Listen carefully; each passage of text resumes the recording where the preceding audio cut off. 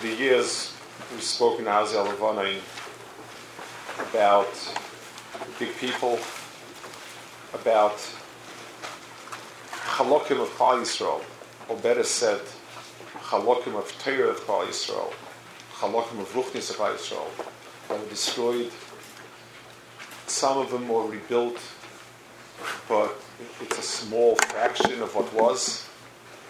Some of it was barely rebuilt, and it's just a shadow. Some of it was not rebuilt. There were people who, half of them was cut off. They were killed in the prime. They were not Ma'arech Yomim. We spoke over the years, different people. This time I want to speak about somebody who I think really, he represented a chelik of Torah that was never reestablished. And it was something, it was a magnificent chelik of Klal Yisrael's Ruchnias. And for whatever reason, we weren't zeicher to have it yet. I don't know how many people are familiar. There was a musik called an Oberländer. With the country that we call today Slovakia, in Europe, all the countries most of the countries were shifted around, back and forth, and around and about. But what's today called Slovakia Be'erach was at times part of Hungary, part of the Austro-Hungarian Empire, part of Hungary itself, part of Czechoslovakia, but it was called Oberländer, was the upper mountains more, and it had its own shevet of Klal Yisrael. Magnificent shevet. The Nasi of that shevet was the Chassam Sofer. And the Chassam Sofer and his tzur and his signin were something that really hasn't been reconstructed. On the one hand, it was Chassam Sofer and his Beis Medrash. They were part and parcel of Shemei Emunas Yisrael with a tremendous kanos. They were mizbadel from any Ra and Rishayim. On the other hand, they had certain nimusim. They were close to Germany. Their Yiddish was a German Yiddish. There was a kpeda on seder, cleanliness. They were magnificent on your Chachamim. One yichud of the Chassam Sofer, the Chazon Ish said that the last Rebbe that you could learn the entirety of Torah from, in other words, see everything in him, was the Chassam Sofer. Chassam Sofer was a Talmud Chacham in Leshaya, was a Poisik. His koyach and pulpul, his koyach, he had an amkus that some Reb Nachum Shurmi would say Betzim Chassam Sofer. He took care of Kehillas. He was a Rav in the full sense of the word. He had a Yad Kabbalah, which not a big Yad Kabbalah that he never spoke about. That was part of the Shita, but they didn't. There was a certain worldliness. They knew a lot of Chachmas.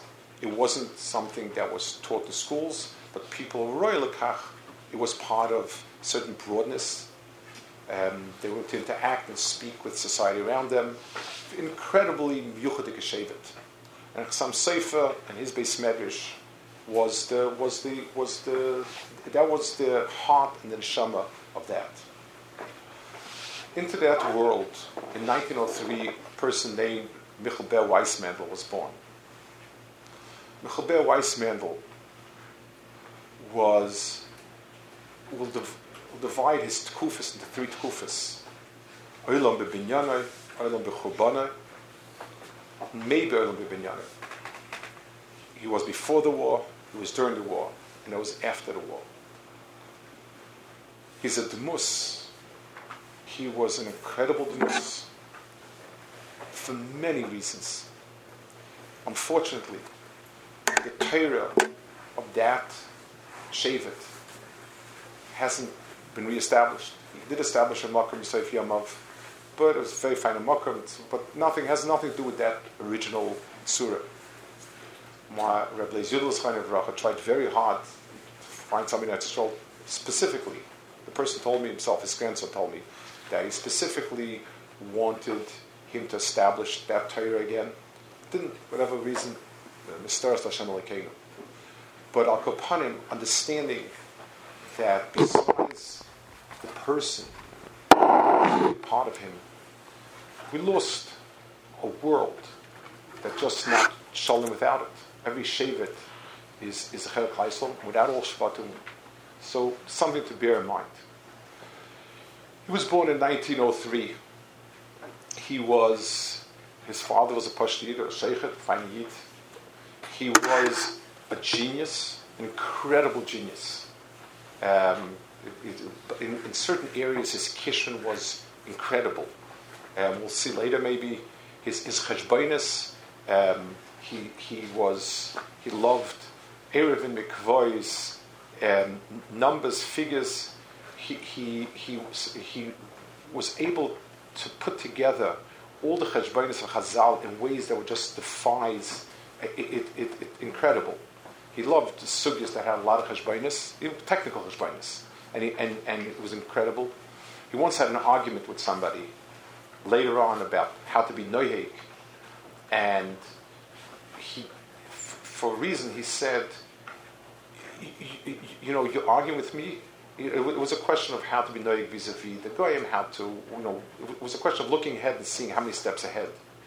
He said, how many threads did the parechas have? The person looked at him, he said, there's no Gemara. He said, of course not. I'll make it a cheshbon. He made the cheshbon, putting together a whole bunch of Gemaras about this, and this, and he came out that there were exactly Ramach threads in the parechas. And this was Param Tanim. This was everywhere, everything. It was an incredible mind, and cheshbonis and calculations and so on. His asmada from a young age was incredible. He said in his younger years he never slept more than 3 hours a night. He would many times be found in the morning again, being shakur and whatever it was, unnatural koiches. He was a parish, a kaddish, fasted many tanesim. He was he had a tchuna of being blunt and ish emes. A story, he was 8 or 9 years old. He was born in 1903, so he must have been at the time probably 8 or 9. There was a famous trial, a Beilis trial in Russia, where they accused a Jew of being of a blood libel. Russia was a little behind times. They still had blood libels in 1911. That was they turned over the world to save this person. So he was walking in Turnau, that was the city he was in, and the Archbishop of Turnau, he was a young boy, walks by, and he asked him, "Kid, who are you?" He said, "He's the Sheikhet's son." So the Archbishop told him, "So your father must be very busy this time of the season preparing Christian blood for the matzahs." And he looked at him, and he said, "Murder? You people murder. For us, it's unthinkable." And then, I guess he went home and he chapped that maybe it wasn't the most political, diplomatic thing to say. And he was, and sure enough, in the evening, the Archbishop came to visit the house. And he was shaking like a leaf and he was pale. And he said, he wants to see this kid. And he told him, "I've never seen such divrei emes said with such conviction. If I ever had any doubts, they're dissolved now." That was his tchuna, incredibly blunt, and it was something that he would carry for the rest of his life. Very blunt. He was a yadin in a tremendous amount of tchumen. With his asmada, with his kedusha, he, at the end of his life, told somebody he knows 14 languages. He was able to describe, he knew how atom bomb worked after the war. He was able to tell, incredible amount of ideas and other things. He taught himself Arabic because he went to Oxford and he got access to the library, to the Leon Library. He felt that a lot of things we have are fagrais. He was working on a sefer. One sefer that he held was extraordinary sefer. Kikoin the Yoini felt was the best sefer, and he felt that the prints were terrible. He knew that he had to, so he went. They stayed there for over a year. He was able to. He taught himself a lot of chachmas. He was able to identify like Kisviyadis, and he taught himself Arabic because he felt to really understand Pshat and a lot of Sfarim under the Arabic. He said it took him a little over 4 weeks to master Arabic, and he said that he found many ta'usim, things that Pirish Manayis, in the Arabic they had made mistakes. He was able to figure that. He was an incredible person. He was an Eli Niflan in certain areas, language and in Cheshbonis, beyond words. That was him. He was an idea of his haracha. He went to Europe to look around and see the bigger world, the bigger Yiddish world. He went into Chofetz Chaim. So Chofetz Chaim was there for 33. He couldn't have been at the most 30, and not likely was the last year or two at Chofetz Chaim. So he sat and he told the Chofetz Chaim that he wants to come learn in yeshivas in Litva, what we call Litvish yeshivas and so on. Maybe Chofetz Chaim's yeshiva. Chofetz Chaim sat and spoke with him a long time. And then when he finished, Chofetz Chaim told him he should go to Reb Chaim. He said, "You have nothing to find over here. Just go to Reb Chaim Oizer and then go back home." And the Chofetz Chaim walked him out, holding very closely. The Gabbai, the Chofetz Chaim's guy, who ran after, said, "Who are you? I never saw the Chofetz Chaim treat anybody with such deference unless he was a Gadol Hador. I never saw a younger man of your age. You know, the Chofetz Chaim spent so much time with him and walk him out, holding him where he held you." He went to speak a learning with Reb Chaim Oizer, and Mordechai Savitsky, who was Ben Bais by Reb Chaim Oizer, was there. He walked in right afterwards, and Reb Chaim Oizer said, "I've never met anyone who is sholet so deeply on so many yan. This younger manchik is hafla fellow. I've never seen anything like it." That was the haracha of Tugdailim. And he went back to Slovakia, and he got married to Naitra Rav's daughter, his Rebbe, and had 5 children. He was a very hidden younger man. He didn't mix into anything. He sat and learned Al Torah V'Avoda, and that was whole Metzias. 1938, and Europe started bubbling over. The annexation of Austria, and Jews started suffering terribly. This hidden person who nobody knew about, very few, his people around him knew him and so on, but he didn't have anything, no official maimed of any sort really, rolled up his sleeves and he started working terribly, frantically at trying to save people. He was very well read. He knew what was going on. He knew people. He had tremendous shrewdness in dealing with people. And we'll see later, he understood that what drives people, what motivates people, and how to get them to do what they should do. Goyim, Nazis, and so on. And he realized that Europe is a big trap, and it's beginning to close in. As part of the incredible hashgachas, as the dominoes were falling, Slovakia became quote-unquote independent. And B'meila, it had a certain level of ability to do certain things. Austrian Jewry was trapped, and they were thrown out, a lot of them, in no man's land, nowhere to go. Polish Jewry, another year, would begin to become trapped, and so on. He began to work feverishly, incredibly, to try and save every single person he could. His actions were as follows. He recognized that Slovakia became quasi-independent, it was independent in name. The Germans had a advisor of a Jewish affair attaché to that, and so, but at the beginning he started with deportations, and then Rav Weiss Mendel spoke with him and convinced him that there's a lot of money to be had by not sending Jews away. He was extremely shrewd. He realized this Nazi, told him that the world Jewry and so on. He didn't argue with him. He said, yes, I know the head of world Jewry, and you're right. There's lots that can be gotten from it, and it takes two to play. I want bodies, you want money. And he said it, and he also knew how to say it and what to say and when to say, and was able to use it to push off. They had 2 or 3 trains, and then they stopped because they were waiting. There was negotiations with. He had found expensive paper. He made a letterhead for the head of world Jewry, and began negotiating. He found money. Somebody was wealthy in Hungary and stashed away money.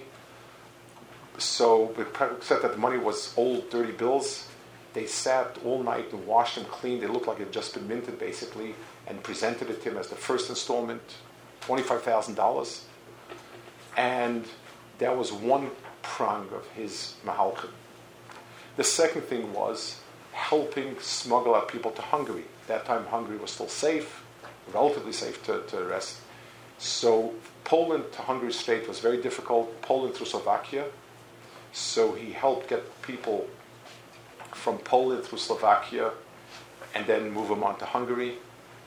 People had been sent away from Hungary, from Slovakia to Poland, the first 2 or 3 chains. They were in desperate straits. For money, he sent food and packages.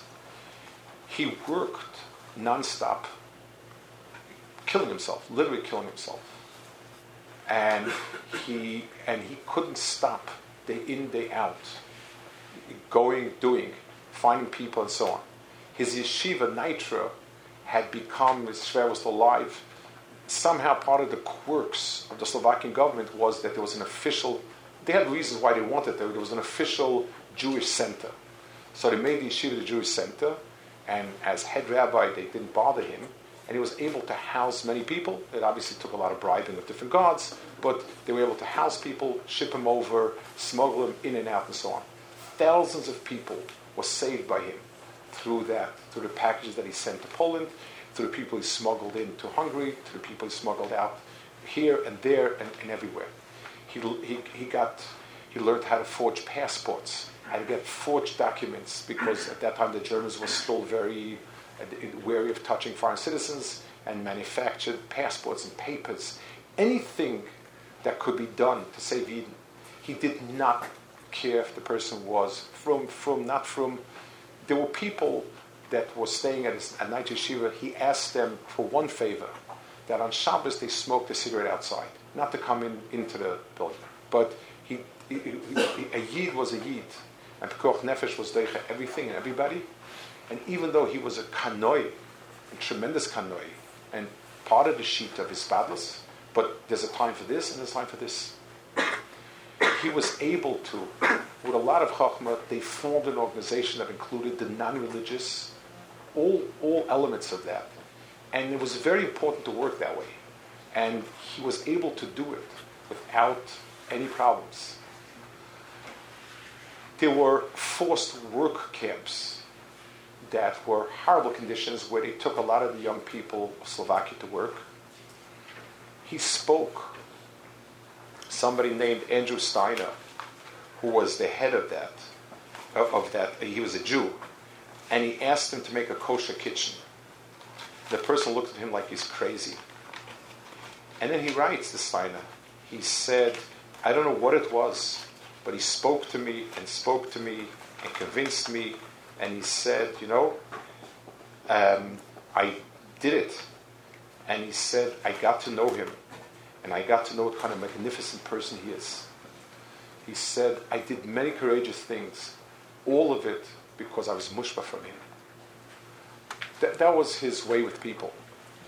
He was able he wanted, they caught him smuggling food and money back out to Poland, and a Slovakian chief of police interrogated him. This person was a big, coarse animal of a person, and it was kind of Aristotle Hamas type. And he spoke to him. He didn't deny. He said, I smuggled. But he said, you notice when children are hungry and they're starving and so on and so forth. And after speaking, a tear rolled down this person's eyes. And he said, I also have a child. And he let him go. His ability to work with people was incredible. He felt very strongly.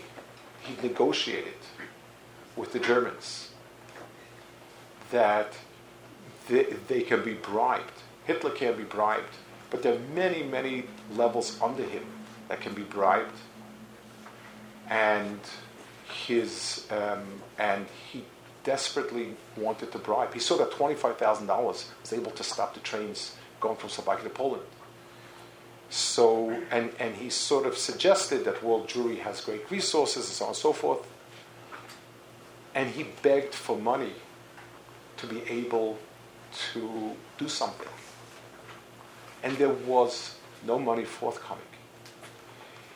People didn't think it was necessary. People didn't think he was right.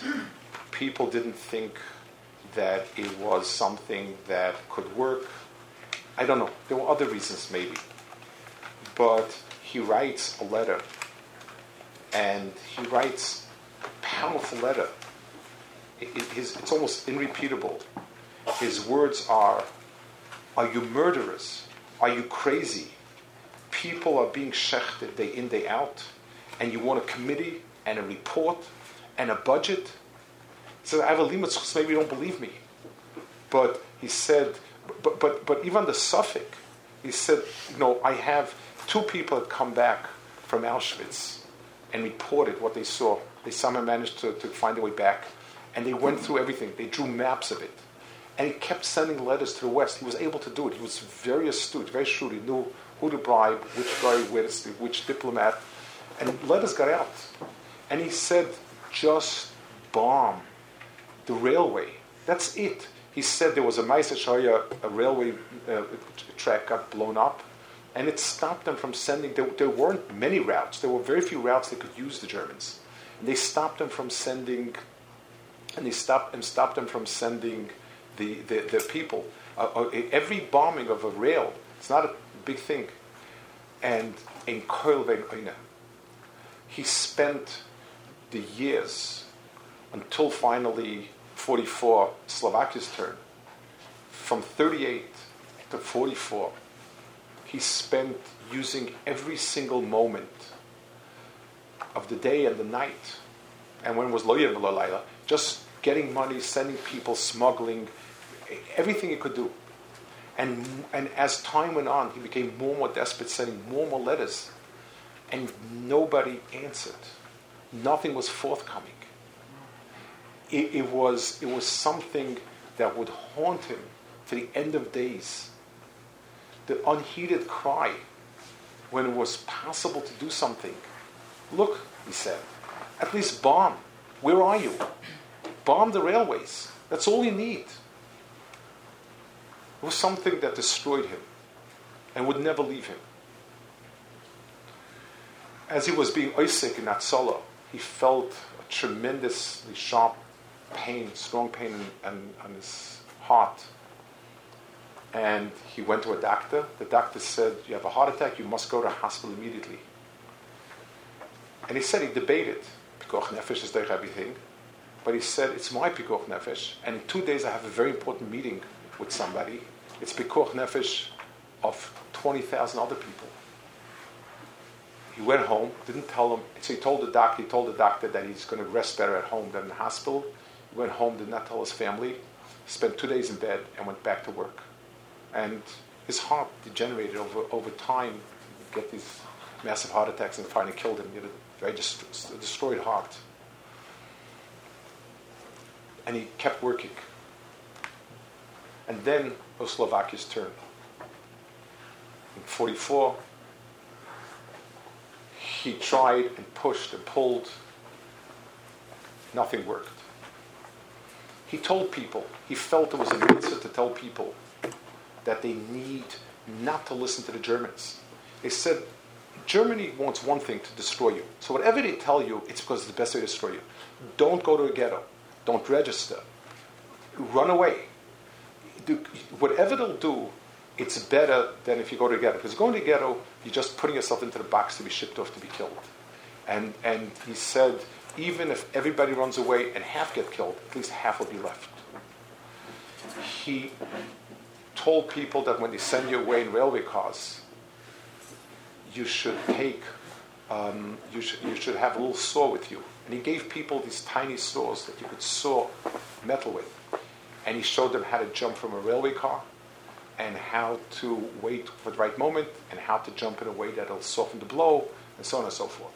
He was an extraordinarily knowledgeable person, thought out, tremendous ability to project in the future. One incredible story about in a whole different facet of him in this Hatzalah. Somebody came running, and it was on Shabbos, and something else. They needed a letter for X, Y, or Z. This is Satmar Rav's Makurev said over the story. So he began crying, and he took out a letter and wrote. And he asked him, the person asked him, "Why are you crying?" He said, "Chil Shabbos." So he said, "But it's Pekuach Nefesh, it's Doicha." So he said, "It's Doicha, but it's still Shabbos. I do what I have to do, but my heart still burns for Shabbos." Satmar Rav was spoiled tremendously. He said, "Here's a person that was Machal Shabbos every Shabbos of those years. He was constantly busy doing something, going with the train, sending money, writing. He was Pekuach Nefesh. He never lost the sensitivity. The HaKadosh Baruch Hu says to Pekuach Nefesh, Doicha Shabbos, but Shabbos still hurts. Tremendous regesh to Kedusha. Tremendous regesh to Kedusha in his tefillas, tremendous regesh to Kedusha of the person. In 1944, he tried to push off the Gzeira. They arrested him. They kept him in arrest, and then they brought him and the family and put the family in a car to be sent off to Auschwitz. He had this little saw with him, and he sawed out bars from a window. And he pushed himself out. He had his wife and 5 little children with him. His plan was that he would take them with him. They would all jump out. The different versions of what happened exactly, the person who he spoke to closely said that as he hung out the car of the train, he slipped. And he was going to take his children and help them jump, and then jump out. He slipped. He fell badly, broke his foot and bones, and watched the train disappear with his wife and children. He was physically smashed, emotionally broken, and he slowly crawled to a point of civilization. He couldn't walk. Somebody let him sleep on a roof for pay. And then he remembered that there was a bunker somewhere. A friend of his had told him. He put one and one together, managed to get a message to him, and they carried him there. A person writes a memory. He was with him together. His name is Gellis, still alive. He said, one night we hear groaning, and we see Natali was the guy, the policeman, coming and bringing on his shoulders Rav Weissmandl. We thanked him, and we tried to make Rav Weissmandl comfortable. But the person that we found was not the person we recognized. Rav Weissmandl was a destroyed person. His physical destruction, his family, and from the fact that he hadn't been matzliach to save anybody. The fact that he thought, he would later say for many years he would say, it's not my 5 children and my wife. It's 20,000 children that I had in my hand to save. And my society I didn't. There were 20,000 that I had, I negotiated, I worked out. That's what hasn't allowed me to recover. He sat in terrible pain and kept muttering about how it is that other Jewish organizations did not want to participate. And then for 6 months he sat in the bunker with them, and another incredible part of his person came out. He began working on a shita of dilugim. It's become popular as the codes. It's that if you count, you start with a certain letter, and you count a certain amount of letters again and again and again, you come up with tremendous remuzim in the Torah. He had his first gili of that when his shver was nifta, which was during the war years, right before this. And he said he had a cholam that he should open up a Sefer Torah and count the Oisias. And he did it. That was on a Shabbos. Motzei Shabbos, he found out his father had been nifta around that time. And he found in a sefer somewhere that a person, some of Misasa, should know the count of the letters in the Torah. Because it's hard to learn, you should know at least the count. He felt there was something to it. And he sat there 6 months working these things out in his head. He told somebody, before I even count, it's as if the letters tell me where there's going to be a word, and I just count to make sure. He said it's not natural. The stipler, they showed him his thing. The stipler said he wished he could have met him because without Ruach HaKodesh it's impossible.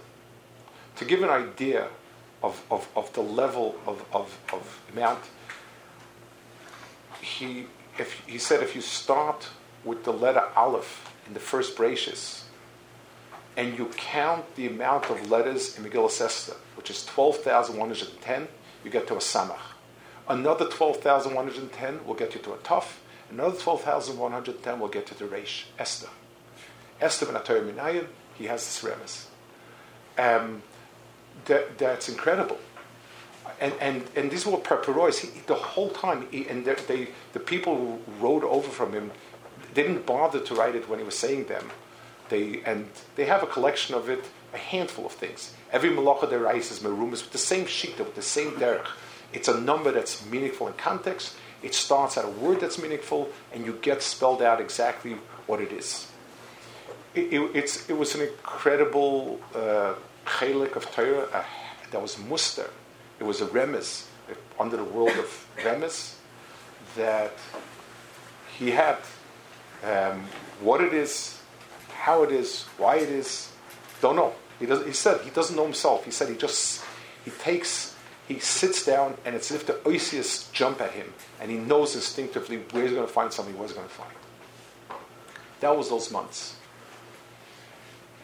2 or 3 weeks before Germany gave up, they were able to get him on a train to Switzerland, the Castor train, and he ended up in Switzerland. He had a massive heart attack and he was unconscious for a few weeks. The Stropper Rebbe was with him together both in the bunker in Switzerland. Was Meshan Hashem, gave him the name Chaim. I was inspired for him. And the first thing that Michal Ber said when he opened his eyes, when he came to, was, why did you schlep me back to this world? I would rather have stayed there. And he told him, no, you have a family, you're going to have a family, you'll rebuild, and you'll come to yourself again. He never came to himself again, fully. He was destroyed. Physically, his heart was a shmata, his emotions were raggedy, and it was very hard for him to put himself together. But he did it anyway. He ended up in America. And he wanted to build something. He didn't want to get married. He was sitting with someone, with a chav of his, I don't remember who it was. And he said, let's learn together. And he opened up a Shulchan Aruch Ibn Ezra, and they learned that it's a mitzvah for a person to marry a woman. And this person, it might have been the Srafir Rebbe, stood up and said, be ma'ayin yourself. Came back a few hours later, and Rebbe said, I can fight with everybody and anything in the world. With a Sifra Shulchan Aruch, I can't fight. And he got married. He agreed to get married. Married a woman, and he would eventually have with her, I think, 6 children. And he started to rebuild. He wanted to rebuild a kehillah, something that would be similar, the yeshiva. And he opened Nitro Yeshiva. He had to go around begging for money. It was something that was against the grain of him. He was a refined, aristocratic person. The people were grub, didn't understand him, didn't know what he wanted. He looked to them sort of just a lemon yishuv. He was also not always diplomatic. He could be very blunt and say what he felt and what he thought was emes. He was ish emes. That did not win him any friends. But he built. He built a makom that the hasmada would be tremendous. If there was one thing he couldn't stand, was people wasting time. That was to him was a tremendous avla. And there was no time off. He insisted people learn all the time. He also had a dream. He felt that they should have lived in a bubble, and he wanted to make a farming community where most Bachrim will learn for a few years, Kol Kuloi. Most of them will go into part-time farming and part-time learning, and a Yechidus school will sit and learn. And he had hoped the money coming in from the farm would support them, v'chulu. That was his big dream. But it took a while till he was able to get that amount of land, but he had a small place, and he had a yeshiva. They worked very hard, had tremendous agmas nefesh. Very, very difficult for him to... It was difficult for him to do what it takes to make a yeshiva, finances, everything about it, the building, the work with people, and so on. But he did it, and his heart was failing. I want to read a few things that he said and that he wrote about the war, about some of his insights. Like I said before, I don't think that anyone could speak about these inyanim unless he himself was there, unless he's a Gadol b'Torah, and he meets both criteria. And B'meila, I'm going to try to say over some of the things that from his mouth, his words. They asked him, one ma'aser nifla ma'od. In 1956, there was in Hungary the rebellion, whatever you want to call it. They overthrew the communists for a short while, and a lot of Jews had the ability to run away. At that time, they had the Mlava Malka for the yeshiva, for Mount Kisco, Nitra.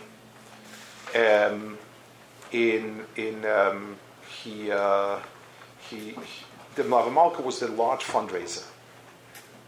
And with Sir Shabbos Kodesh Vayeshev, he said, I've been thinking a lot about what is Macha B'Seinu B'Alameinu. And let me tell you, our brothers in Hungary are in a tremendous tzara. They need a lot of money to pay the goyim to escape over the border with their children and their families and everything else that you need.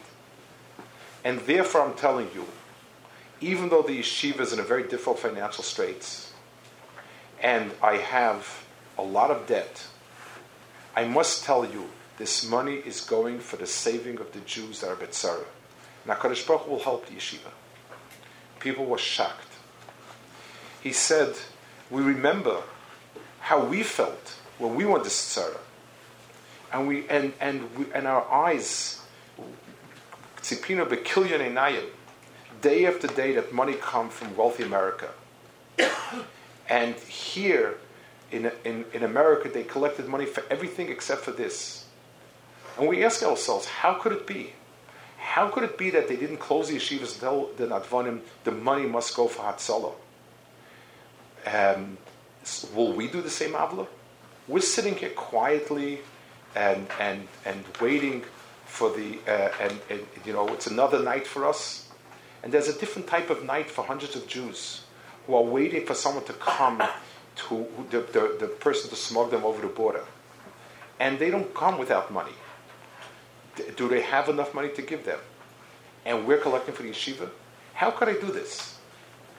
What about the Bachman who was sitting in Hungary and learning Basmada, and then they have to cross the border? Do they have the money?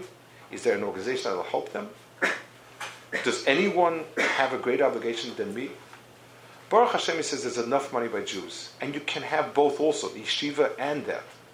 But if there's somebody here that thinks that by giving to the yeshiva, he will not be able to give there, please do not give the yeshiva anything. And just give them. Besides which he said, even of the money you do give the yeshiva, Maisa is going to go to there. There was one type of matzah. This is one description of how he lived what he had lived, and was mekayim it. What he screamed to others, he screamed to himself. When his matzah was quite desperate. A second thing. And they collect different things he said about why he thinks that the Churban of Europe came. And he says, so he speaks about Emunah. He was a big Hanoi. He does speak a lot about the Tzionim and things like that. But I want to speak about things that are nogeh to each and every one of us. He said one thing. He said over that why is it that even though the tsaras came from Germany and then it spread to other countries, but lemaise from Germany a lot more people were able to save themselves, and they were able to take their money out also, whereas the other countries all the money and wealth ended up by the Goyim. And Rabbi Chaber said, because our brethren in Germany have a lot more yashrus in business with the Goyim over the years and did not cheat them. And therefore the money in their hands is theirs. No Goyim's money is in their hands. Whereas in other countries where we have a lot of aniyas and terrible dachkus, and you amati yourself to do these things. But on the day of Zam, on the day when HaKadosh Baruch Hu destroyed, all that money went back to the Goyim, so that the money go back to the original Goyim. That's one insight that only somebody like that could say. He said also, someone asked him why it came, and he said, that they punish in Shemayim. Averas between Adam and Chaveroi, that they punish here. And then he said again this thing about the Germans. He quoted some Sefer Zikaron, some Sefer. Somebody was nifta at 30, and they asked him why. He said, Ki be'emes rala nimtza b'y b'nei lamakim. He was beseder, he was very frum. Rak v'chulu batzoyta lam Hashem laharbas machlokes l'seinu. But he was somebody that created a lot of machlokes in our kehillah. Who helas charsirus habotim l'malo, lahoitz aniyim ve'avyonim at efes mokam Moshe Hashem. He upped the rents till poor people had to leave their homes. Valtal shav osir al-lekim. And they cried out to HaKadosh Baruch Hu. HaKadosh Baruch Hu marich apei b'mash neger rak lo tarasi. HaKadosh Baruch Hu is erech apayim what's neger to him and his Torah. Mashe einke mashe gel min chaveroi b'maya lefreya. But when it comes to chaveroi, HaKadosh Baruch Hu is pereya. He another thing that he told somebody about it. He was speaking to a cousin of his who was a rav in a certain town. And he said as follows, Reb Michal Ber. If somebody will ask the Olam what caused the Churban, this terrible Churban, somebody is going to say because the wife of the Rosh Kol in Lemberg didn't cover her hair. I say, maybe, but it's not muchach. Some will say it's vadai because in this town in Europe there was chol shalos v'hesia. I'll say maybe. I don't think it's muchach. But he said, nobody says it had to do anything with sinas chinam. Why? Because that's not maybe. That's 100% muchach. It happened twice. And then he turned to the Rav of the town, and he said, the people in your town, while they were soaking in the hot mikveh, they were thinking how to stab each other in the back.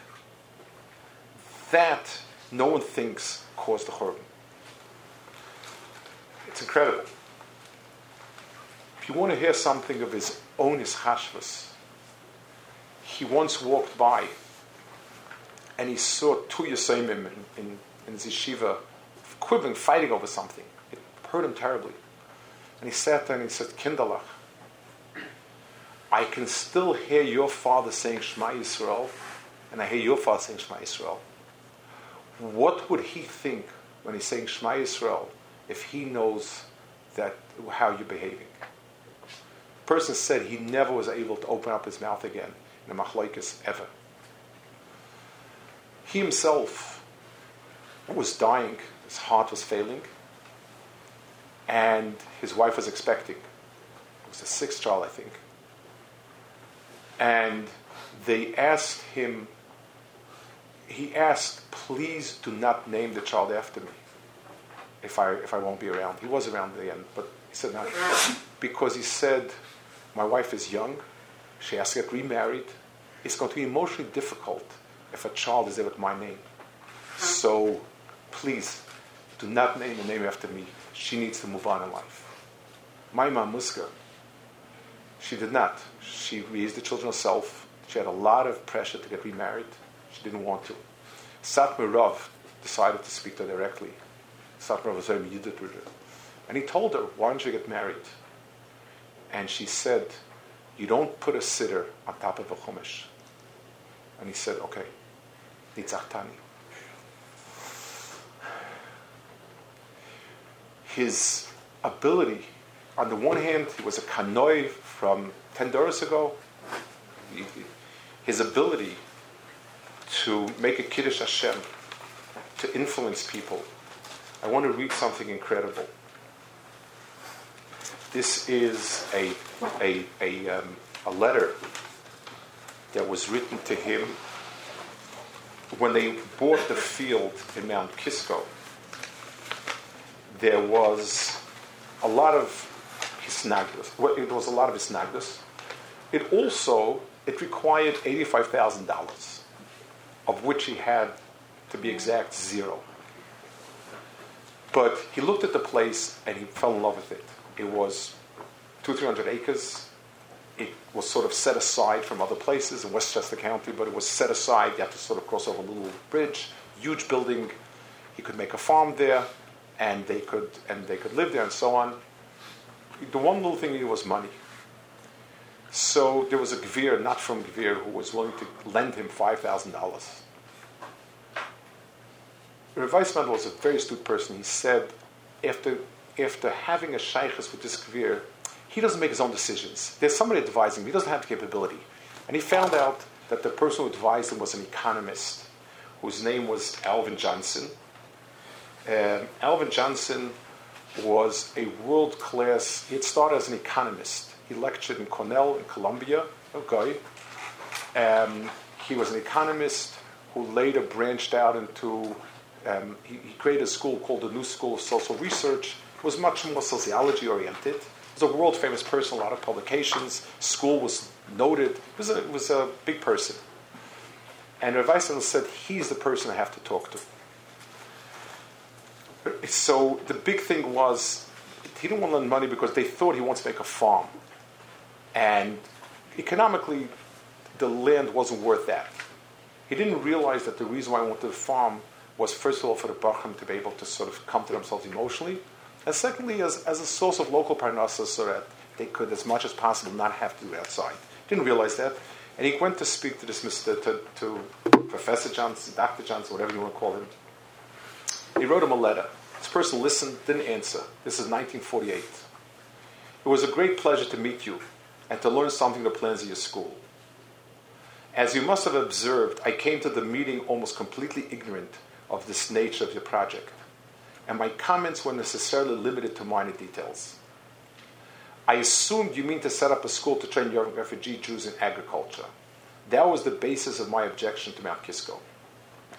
You've soon made it clear to me that your objective is not the soil, but the soul. That meant that all my judgments had to be entirely recast. You call your enterprise Yeshiva Farm Settlement. It is a grand project, too good to carry a misleading name. Why not call it simply Yeshiva Settlement or Hillel Settlement? Leave the word farm out of it. The farm, you will say, is part of your equipment, but equipment does not deserve a place and name. As I listened to your very clear exposition, this was you speak in German, I made up my mind that you have something important, something splendid and inspiring to offer. To have under your hand a group of 70 young persons who have experienced the most burning bitterness of life, to draw them together into spiritual unity, to endow them with the divine privilege of working each for all and all for each, to make life into religion and religion into life. What nobler work could a man do under the sun? You'll forgive me if I seem part of the time abstracted. I was asking myself the question, can this gentle rabbi do so exacting, so different work? The conclusion forces upon me, you can do it. You have been through fire. What was unessential in you was burnt away. And alas, much more. But what is left is pure metal. That's what a guy saw. That's what a guy saw when he spoke to him. And he writes at the end, I wish that you come. I understood your German perfectly and you understood my English perfectly. I would love to have a kesher and to keep a kesher with you. Please come whenever it's convenient. That was the tzur of the person. I want to read something that he spoke, the last drush he ever said. And this is something where he gives away the mohos of a person. Incredible. 2 weeks before his Petira, on Matzor Shabbos Kodesh Pas Chayesor, there was the annual Nava Malka for the yeshiva. He came in despite the fact that the doctor told him he shouldn't.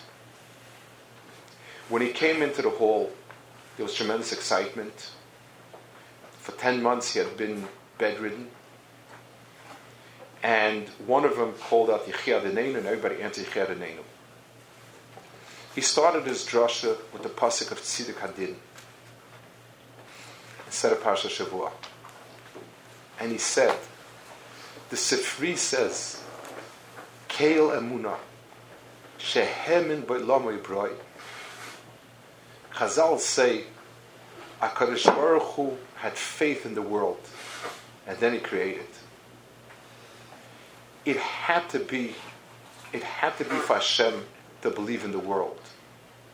For who more than HaKadosh Baruch Hu knows how far the world could go from there, how distant it could distance itself from HaKadosh Baruch Hu until it becomes the world we saw. And if not for HaKadosh Baruch Hu's emunah in the world, there could not be a world. It would not have a kiyum. But HaKadosh Baruch Hu had emunah in the world, and that's why he created it. And didn't listen to Midas Hadin that said this world is going to be a horrendous world. We live in a tkufa where more than any other time we understand why we needed this emunah of HaKadosh Baruch Hu in the world. The Navi Yeshaya says, "Ochein ato kel mistato l'kei Yisrael." You are a hidden God. Yes, he says. The more we push him away, the more he hides himself. And then he went on a bit. Then he continued something about himself. Rabbi Isai, I want to tell you who I am, even though it's not polite. But I must. My title is, I am one of the umpteen thousands people that HaKadosh Baruch Hu put into this world because he believed in this world and created it. And believed in me that I could be ta'elas for Kvodi Yisbarach. It's not gaiva, it's not his alus, it's not his asus. Every person was created only because HaKadosh Baruch Hu believed in him, and only then was he created. He says, and every person has to ask himself, day in and day out, am I the person that HaKadosh Baruch Hu believed in? Is this the person that he wanted? I have very little koach left tonight. I hope HaKadosh Baruch Hu will give me more koach. He said, when I came here, I tried to do many big things, and HaKadosh Baruch Hu said no. I don't want to speak more about this. HaKadosh Baruch Hu said no, it's no. But I realized that even when he said no to the big things, you don't become potter from doing small things. That was the person. He was nifter in 57. He was 54 years old. He represented a world, Oberland, that doesn't exist. His oilam became generic Chassidish, very, very fine Yidden, wonderful Yidden. But the tzura of the world he came from, his geoines, his amkus, his regesh, his pikches, never were able to fertilize a living world. He went through all Gehenim, but not only the physical suffering, the screaming and screaming and screaming, and karasi vein oina, nobody answered, nothing, and he had it in his hands. He was destroyed, devastated. He had it. 20,000 kids could have been saved, and gone. He came back. He was a sick man, physically broken. His heart was spent. His emotions were devastated. He spent another 10 years, maybe, a little more, rebuilt a small yeshiva, and never came to Lucham Nacha, left over an almana with Yisayimim. What do we have from it? Two thoughts. He was Megala a chelik in Torah of these remazim, these something nobody had ever seen before. In the 80s and the 90s, could be now also, I'm not so familiar with it, thousands of lost neshamas came back because of those codes. Those codes for a tekufa were the single most effective tools for Kirov Chaykim. That was one thing. Who knows? That maybe, he said, it wasn't Kishrin. The Kishrin was to count those letters and to make Seder of it. But he said there was Mina Shemayim, Giluloy. That's something. I think another thing also, and I think this is a deeper thing. You know, Torah has a message that reads straight, letter after letter, Beis with a Reish, with an Aleph, with a Shin, and a Yud, and a Taf is gracious. Torah has another message. And sometimes you have to wait 12,110 letters to get to the second letter of the message. And then another 12,000. Communion, Esther, Anochi Asta Panai. We don't know. But we do know if there's a letter in the Torah. There could be the other piece that's not connected in our eyesight. Who knows? He was Megala a chelik in Torah. That's a gilu to us at what it means to understand that there are nistaras. That sometimes it may take, who knows how long, to read the message. And maybe the 70 years, the 80 years have passed by and not enough to read that message. It certainly is not. And one more thought. And this is something that he said himself. And he made a bris for his 5th child, named Menachem, and he said as follows. The Kadesh is Shimcha Ba'olam. Kishem Shemakdish Masi B'Shmei Marag. Kedusha is a joint effort of Malachim and Klal Yisrael. Malachim includes Malachim, and it includes the neshamas of tzaddikim in that world. He said, I lost 5 children, and today I'm being machnas lebris, a 5th child. The 5 there and the 5 here are together being mekadesh moi. Chomesh lumas chomesh. There's a little bit of a remez there, and I'll flesh it out. Chomesh neged chomesh it's taken from Kabbalah. Kadosh Baruch Hu has 5 anhagas merumis kaviyachol. The right hand, like 5 fingers, 5 anhagas kaviyachol merumis, the 5 fingers left hand, and these anhagas are parallel. Linyanenu. It means there are anhagas from midas hachesed and anhagas from midas hadin. Malachim are all din. They were created on second day. Then there's no tolerance. Malach is not tolerant of anything. Lo yisaponim, it says. And anyone living in this world, and especially in his world, is embodying HaKadosh Baruch Hu's chesed. The shleimus of the Shevach HaKadosh Baruch Hu is 5 keneged 5. Pasuk in Tehillim, Kuf Aleph, LeDavid Mizmar, Chesed u'mishpat ashir lecha Hashem azamera. The Shevach and the Shir HaKadosh Baruch Hu is when you have Chesed and Mishpat bound together. The 5 children that were blazing embers of Midas Hadin, and the 5 children that were Midas HaChesed, together are being Meshabeah. Those are the words that he spoke at the bris of his 5th child. And I'll add, a choir that has 5 malachim and 5 bnei Adam needs a conductor that is half of this world and half of the other world. He came to America. He was a Sheva Kli. Half of him was there. Half of him was burnt in the crematoriums. And half of him survived.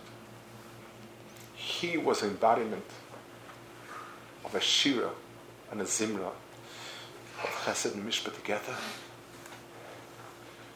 Maybe that was a Demus. It's not a Demus that can be Marach Yomim, because that's an incredible Demus. It's a Demus of Achres HaYomim. Oh, Vay Geshem Shem Mevarachim, Lo Geshem Varachim Mevarachim Alam, Geshem Shem Varachim. That was his Demus. He was the Churban, and he was the Binyan, and he was somebody, maybe because of his memory, maybe because of his Regesh, he burned the 10 years in America. He was still burning in crematoriums, and half of him was still building. And his Kedusha was a Kedusha, the two together.